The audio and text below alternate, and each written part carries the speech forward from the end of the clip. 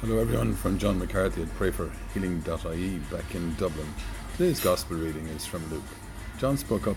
Master, he said, we saw a man casting out devils in your name, and because he is not with us, we tried to stop him. But Jesus said to him, you must not stop him. Anyone who is not against you is for you. We thank you, Lord, for Medjugorje.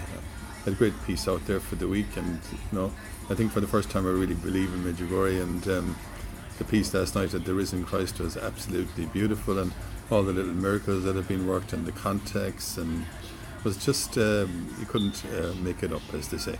So I'd like to thank the Lord again for Medjugorje and all the efforts our Blessed Mother goes to bring us closer to her Son Jesus. So let us pray together for great faith in the Lord, and that He'll work the little miracles every day in our lives, and that we respond in our soul to His greatness. Let us pray together and say for one another. Hail Mary, full of grace, the Lord is with thee. Blessed art thou among women, and blessed is the fruit of thy womb, Jesus. Holy Mary, Mother of God, pray for us sinners now and at the hour of our death. Amen.